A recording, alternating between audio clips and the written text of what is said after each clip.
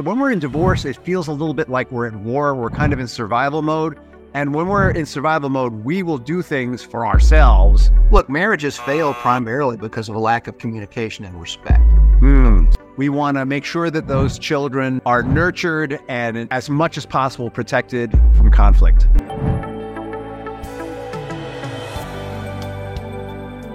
Welcome to another episode of Rich in Relationship. And today I'm with my friend, Bill Gentry. How are you, Bill?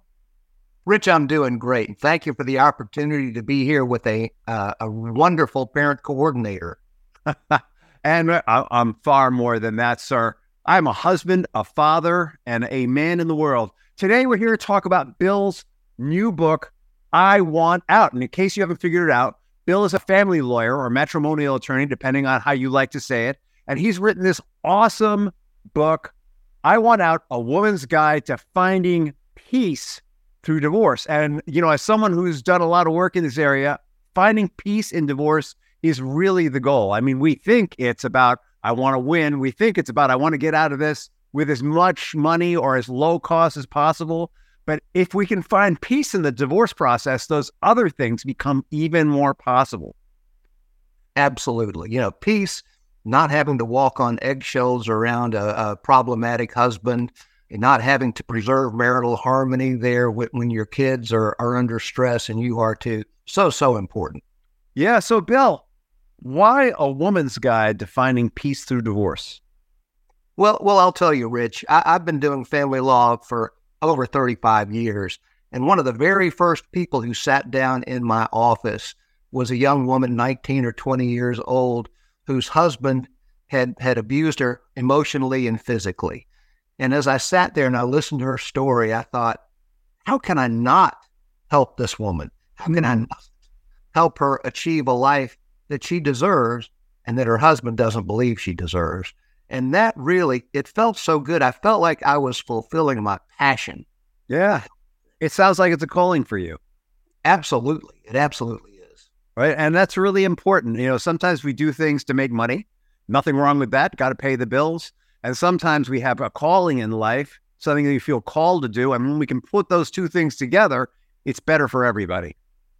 It really is. And what I've tried to do in our firm here is to create the same compassion for the underdog, really. So often, it's a matter of helping people who have been the underdog in a relationship, who have been abused physically and emotionally, and helping them envision that better, brighter future that lies ahead.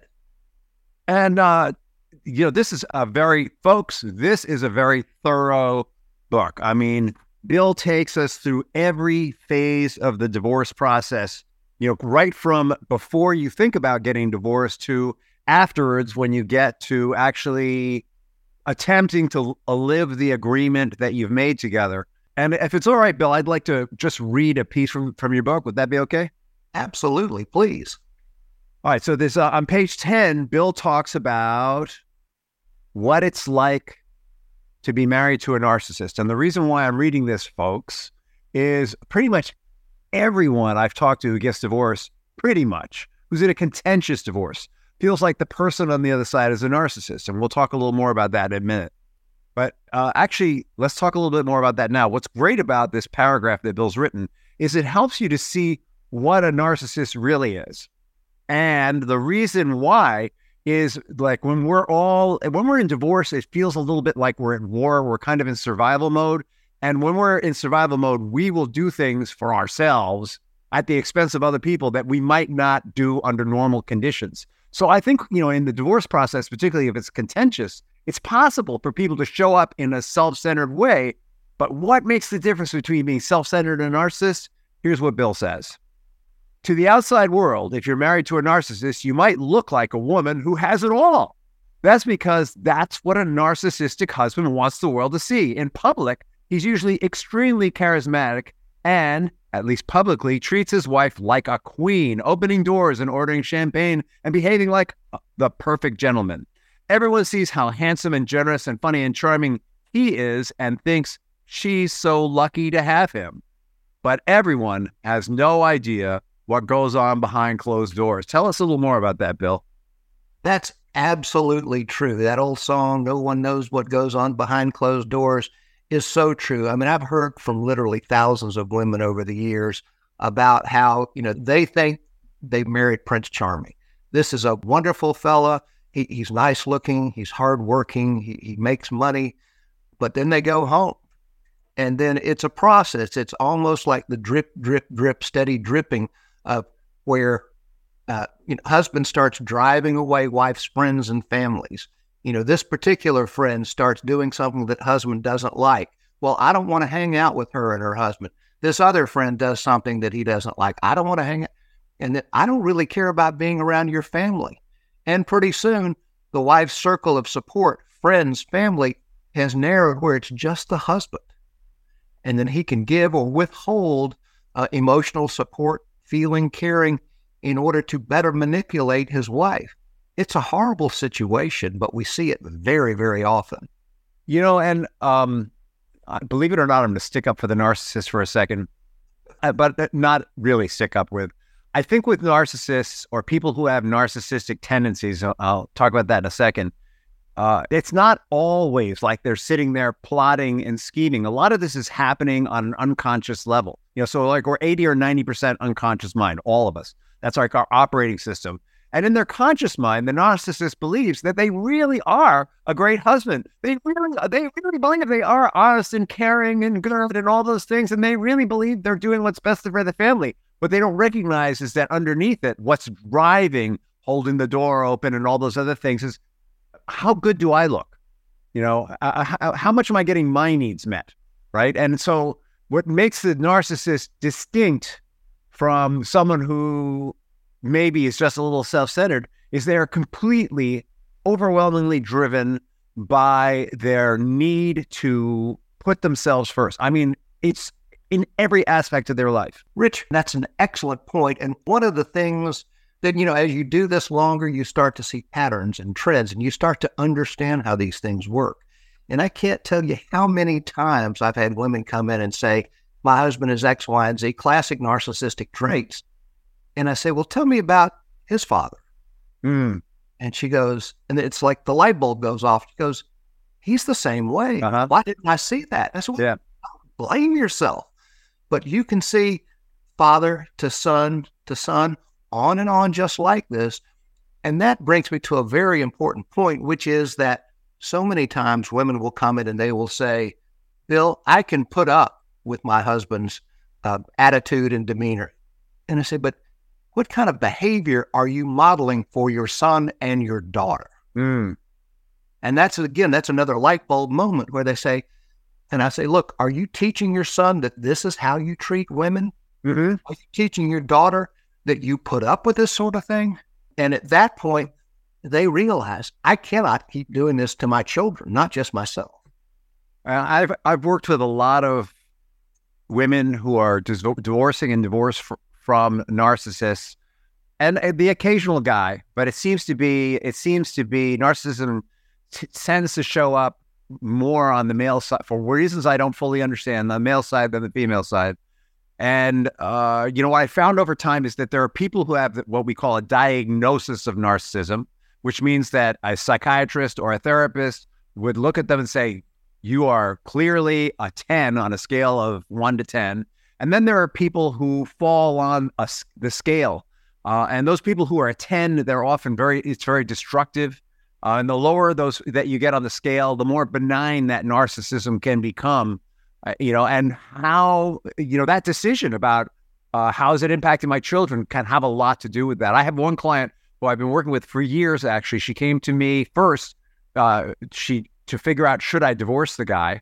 Then she went out and got a 6-figure job, making mad money, divorced him. And then she was like, all right, how do I make it safe for my child to have a relationship with him? And now she's been figuring out how to help him adjust his behavior around the child, because he's actually relatively benign. I mean, on a scale of 1 to 10. And she does that by appealing to his sense of how does it look when little Johnny goes to school and says, Daddy was yelling at me. Right. And then he goes, oh my God, I can't have little Johnny doing that, and yelling at him about it isn't going to stop him from doing it. So maybe I can figure out another way to deal with my anger. It's kind of wild. Hey, so let's take this conversation to the next step. Can I comment on that? Oh yeah, please. You raised an excellent point there, which is that it is possible to use a narcissist's own drive to be looked at and respected and loved against him, to say, if you do this to our child, people will look at you and love you less. And I think that's very important. And I think you just articulated it in a way that I'd never really thought about in those terms. But a woman can do that, can help use that as a tool, especially post-divorce. Sorry to interrupt you. No, it's good. But I think it really depends on where they are on that scale. Correct. Like if they're all the way on a 10, his prime motivation is for her to lose and for him to win and to squash her at all costs, married, divorced, whatever. If he's lower on the scale, he might be open to that kind of thing. It's like it's an important qualifier. And so on page 87, you start to talk about the parenting plan, right? And so, those of you who are thinking about getting divorced, I'm going to actually let Bill, why don't you explain to people the distinction between a parenting plan and custody, and what does all that mean? Well, and of course, I practice in Georgia, but it's my understanding that around the country, it's largely done the same way.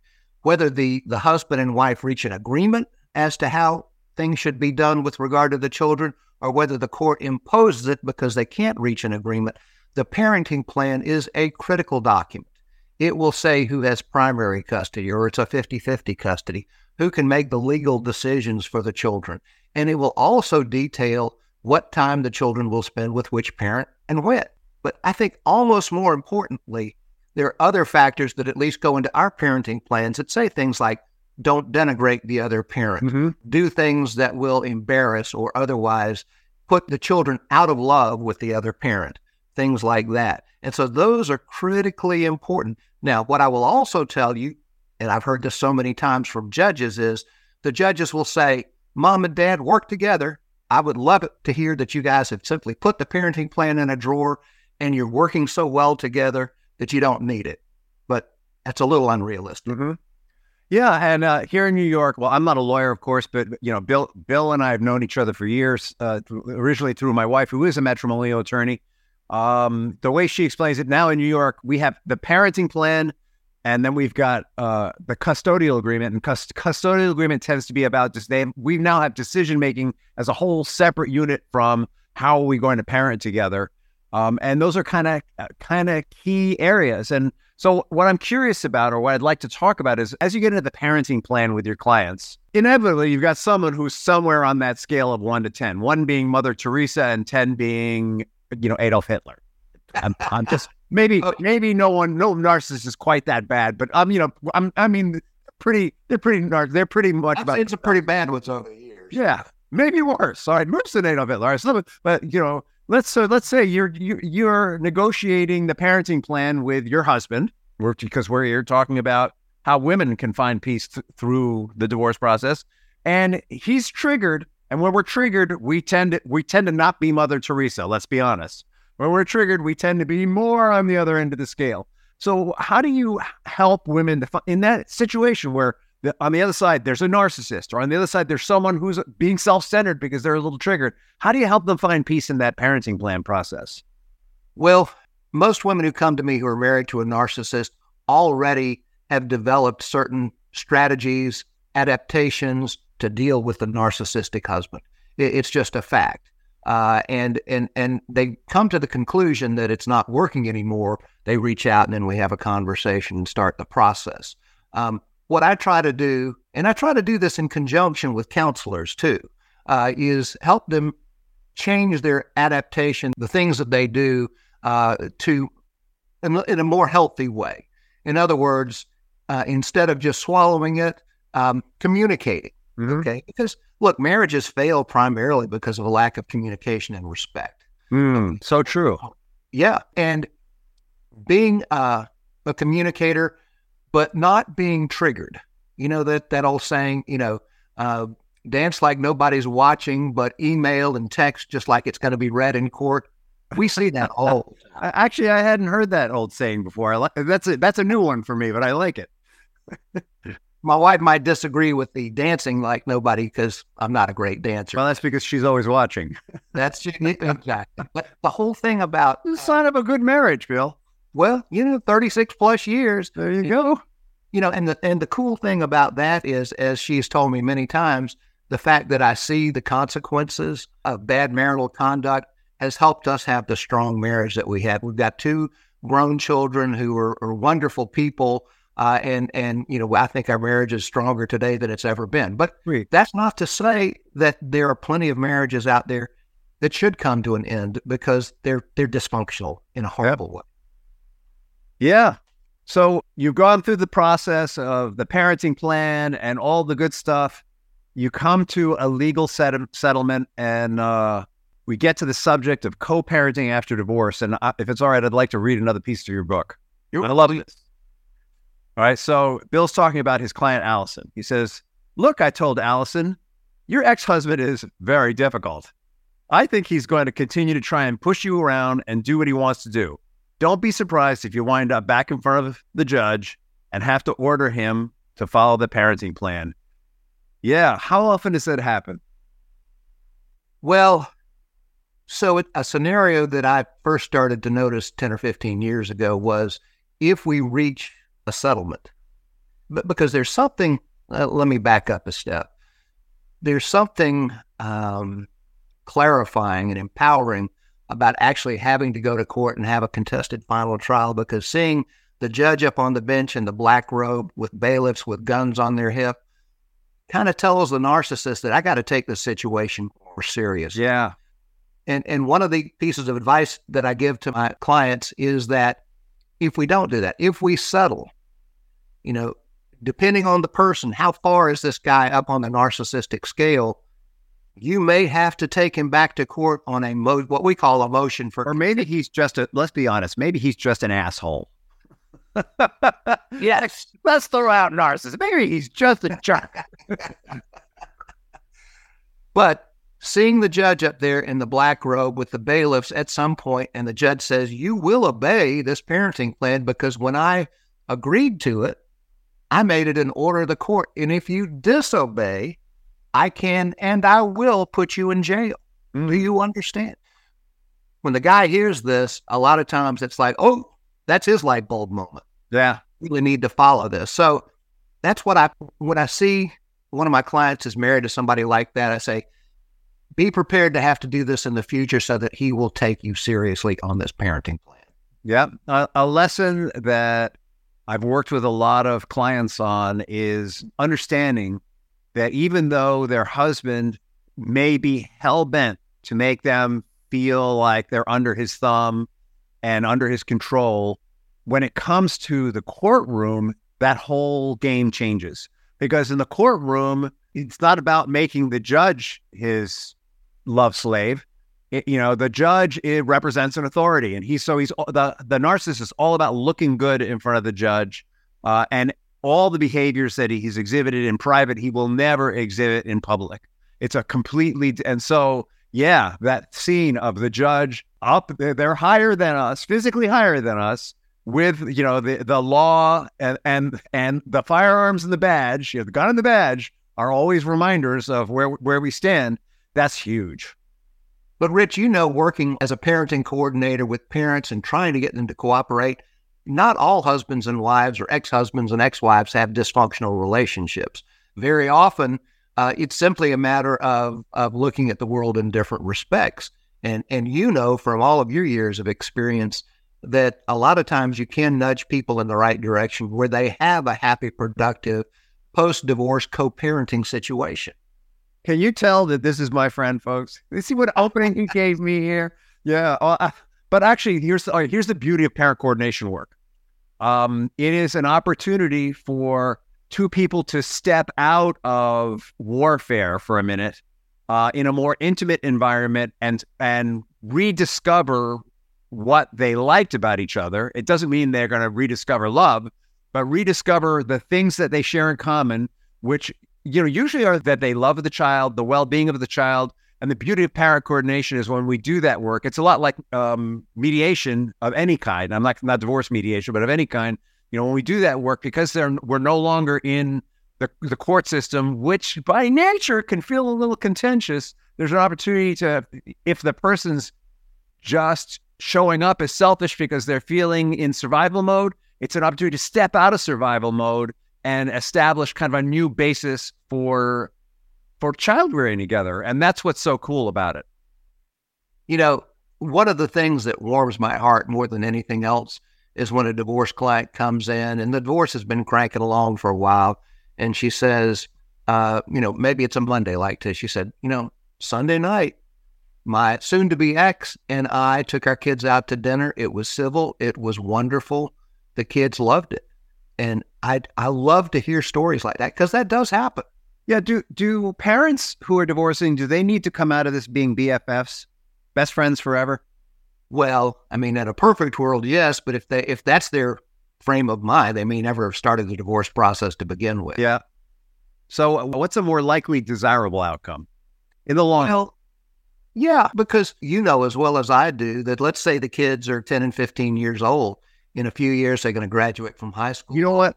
At 10 or 15, a parenting plan might not even matter because the judge can't make the kids follow the parenting plan the way he can make the parents. Well, and you've heard the situation I have, which is dad's really angry because mom can't get the 17-year-old to go visit with him. And the 17-year-old might be 6'3" and 250 pounds. 120-pound mom going to hog time and throw him in the back of the car. And it's not going to happen. Yeah. The judge do that. Yeah. Hey, so listen, Bill wrote some great guidelines for the title of the subchapter is From Life Partners to Parenting Partners. So I just want to read you. There's 5 basic rules here. He says, co-parent respectfully. Why don't you tell us a little bit of what does it mean to co-parent? When you've seen it work best? We're going to go through all 5 of them together, and you're going to educate us on this. What does it mean to co-parent respectfully? Well, it's to show value to the other parent and what their needs are. You may have a situation where your ex is getting remarried and his marriage is going to happen on a weekend and it's your weekend with the kids. Okay, come on. Are you going to be the person who's going to get in the way of letting the kids go and be there for his remarriage? Change your wedding or give up. Exactly. That's not showing a lot of grace, understanding, and respect. Right. And I've had that situation happen a number of times. And in the few times we go to court, guess what? The judge is really mad at the mom for not letting this happen. And the reverse has happened, where dad won't let mom do it.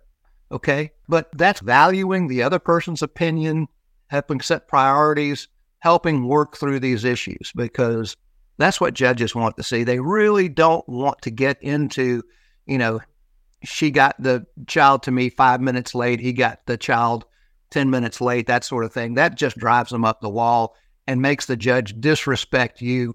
And remember, at least in our area, the same judge will be working on your case until that judge retires or your kid's age. We don't have that going on here. Unfortunately, we change judges almost as much as we change underwear. Okay. Which is a problem because you have to restate the case over and over and over. Or if you have a judge you don't like, if you just filibuster long enough, you might get one you do like. Yeah.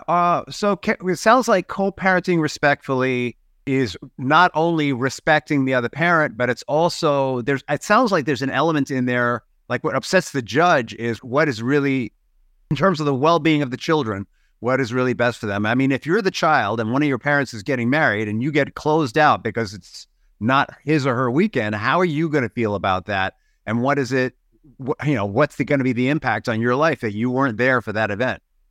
Exactly. And there's going to be, depending on the age of the child, probably a lot of resentment there, because who doesn't want to be at a wedding? It's a lot of fun, especially if you got a flower child or something like that. Yeah. Or an older child who may be part of the wedding party or even an usher. All right.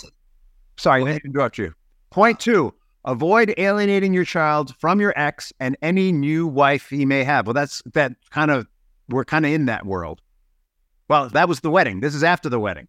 So avoid alienating your child from your ex and any new wife he may have. Tell us more.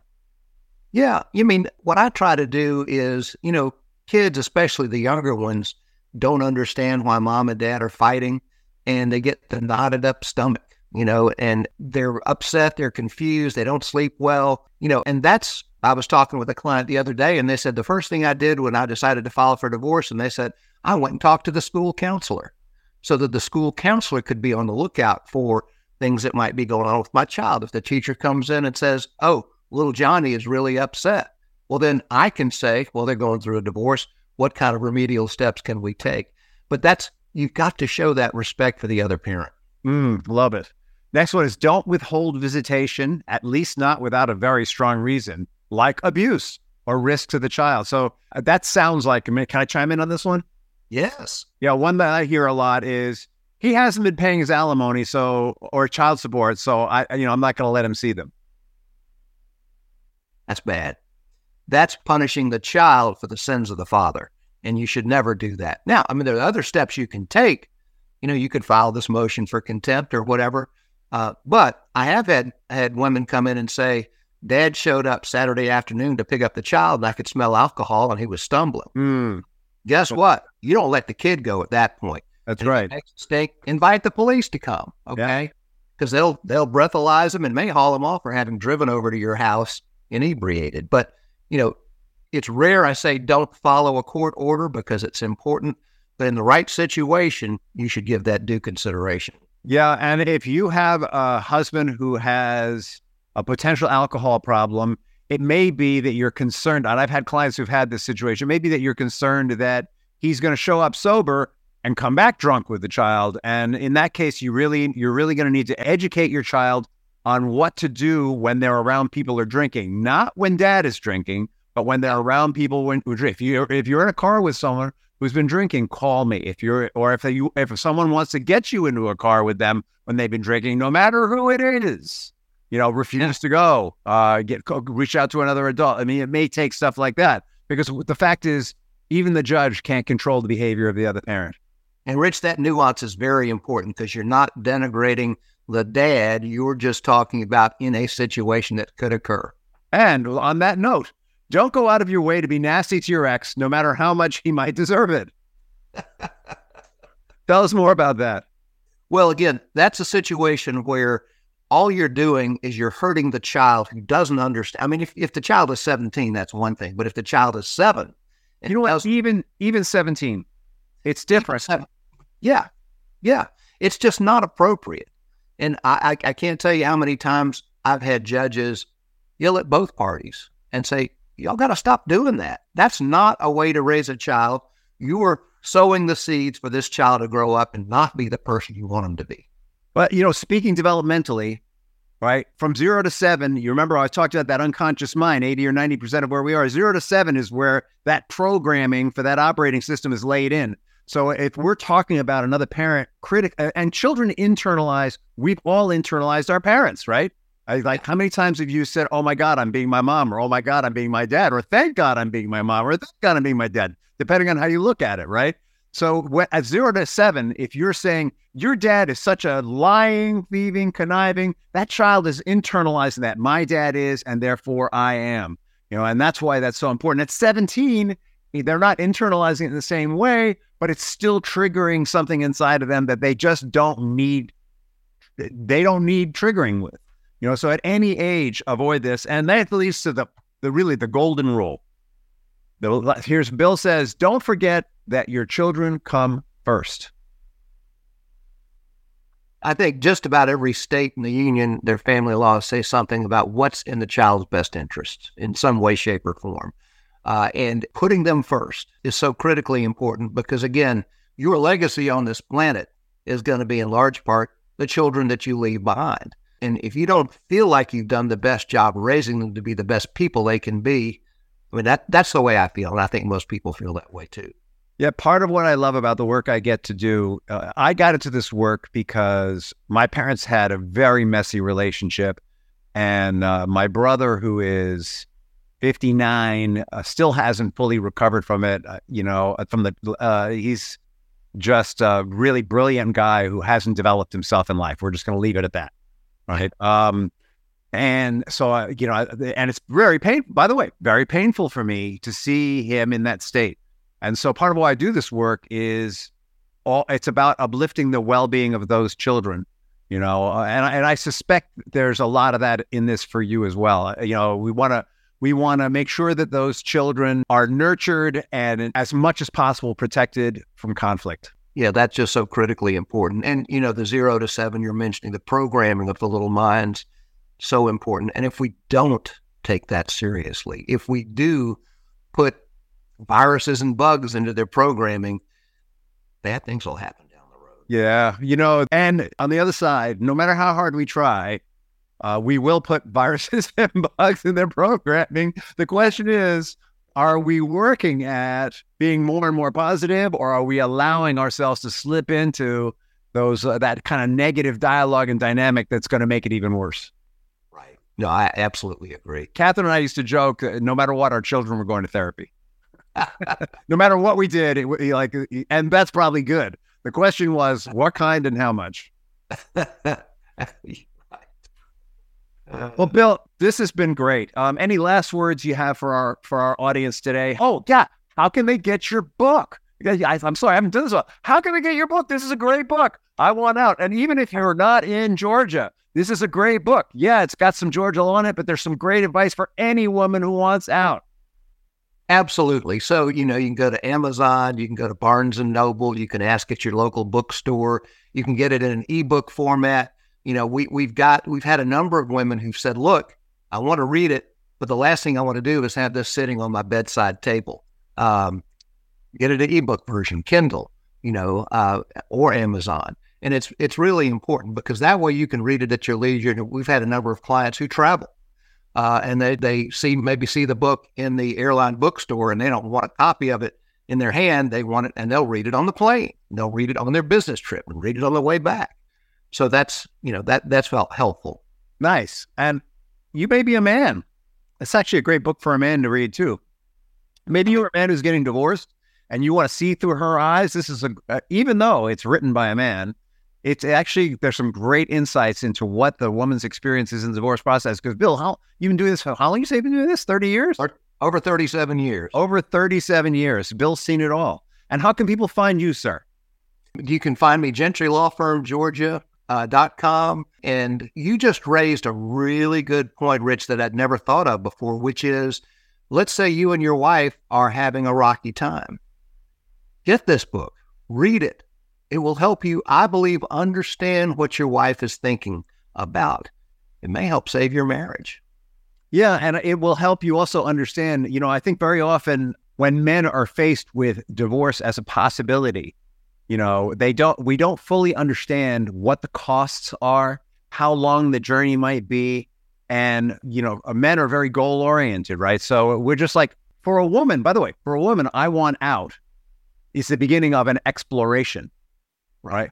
For a man, I want out is that's where I'm going and damn the costs, right? Because we're wired differently. Men are very linear and women explore the ecology. But I'm going to encourage you as a man, if you're faced with the possibility of divorce, instead of being linear, really understand what the cost is time-wise, what the cost is financially, what the cost is to your children, and what the cost is to you. Men have a tendency to think, oh, this marriage isn't working. I'm just going to chuck it and start fresh. And I'm going to tell you, as someone who chucked it and started fresh, the problem was that I brought me to the next marriage. So, and I still had to change, right, to have that marriage work. So, men, it might be worth thinking about the cost, because it might be that just through making some changes in yourself, right, it might be that you look like you're being a narcissist, but you really aren't. Just through making some changes in yourself and understanding how to really show that you care, how to show that you really are thinking of the other person, you might turn the whole thing around. And one last thing about that, Bill, I see you got something you want to add to it, but let me just say this. Women will serve men with divorce papers hoping that they will change, right? You need to understand, if you have a woman who's saying, I want a separation, I want a divorce, what they're really saying to you is, wake the heck up, this isn't working. right? Men will say, I want a divorce. They've decided and it's a done deal. It's like very hard for a man to back down once decided. But women, they're not wired the way we are. So if you have a wife who's saying this to you, there might actually still be hope. No, absolutely. And marriages fail essentially because of a lack of respect. And you can demonstrate your respect by getting this book, reading it, and being able to talk to your wife about the things that she's thinking about.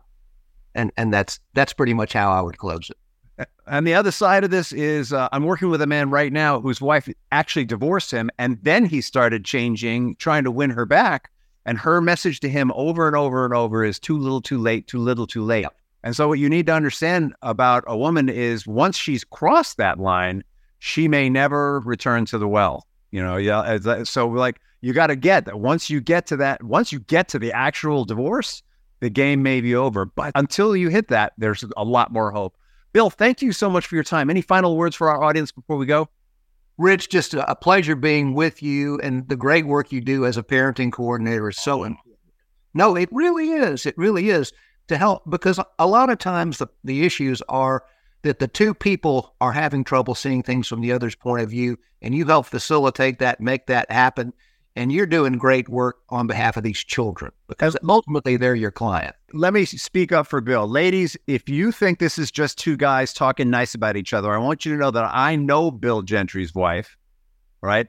I know her for years, all right? And if Bill were full of beans, she wouldn't be with him. She's a straight arrow. These folks have an awesome partnership. They are really in each other's corner. And they really do understand about relationships, right? Which I know is hard to believe because men we don't think about relationships very well, but Bill really does understand about relationships. If you're in his neck of the woods and you're thinking about getting divorced, you should give him a call and he'll help you talk through and explore it. He's not going to say, you're thinking about getting divorced? Let's go. That's just not who he is. He's going to talk it through with you and make sure that it's the right choice for you. All right. Well, thank you so much, Rich. It was a pleasure being here today. We'll do this again soon.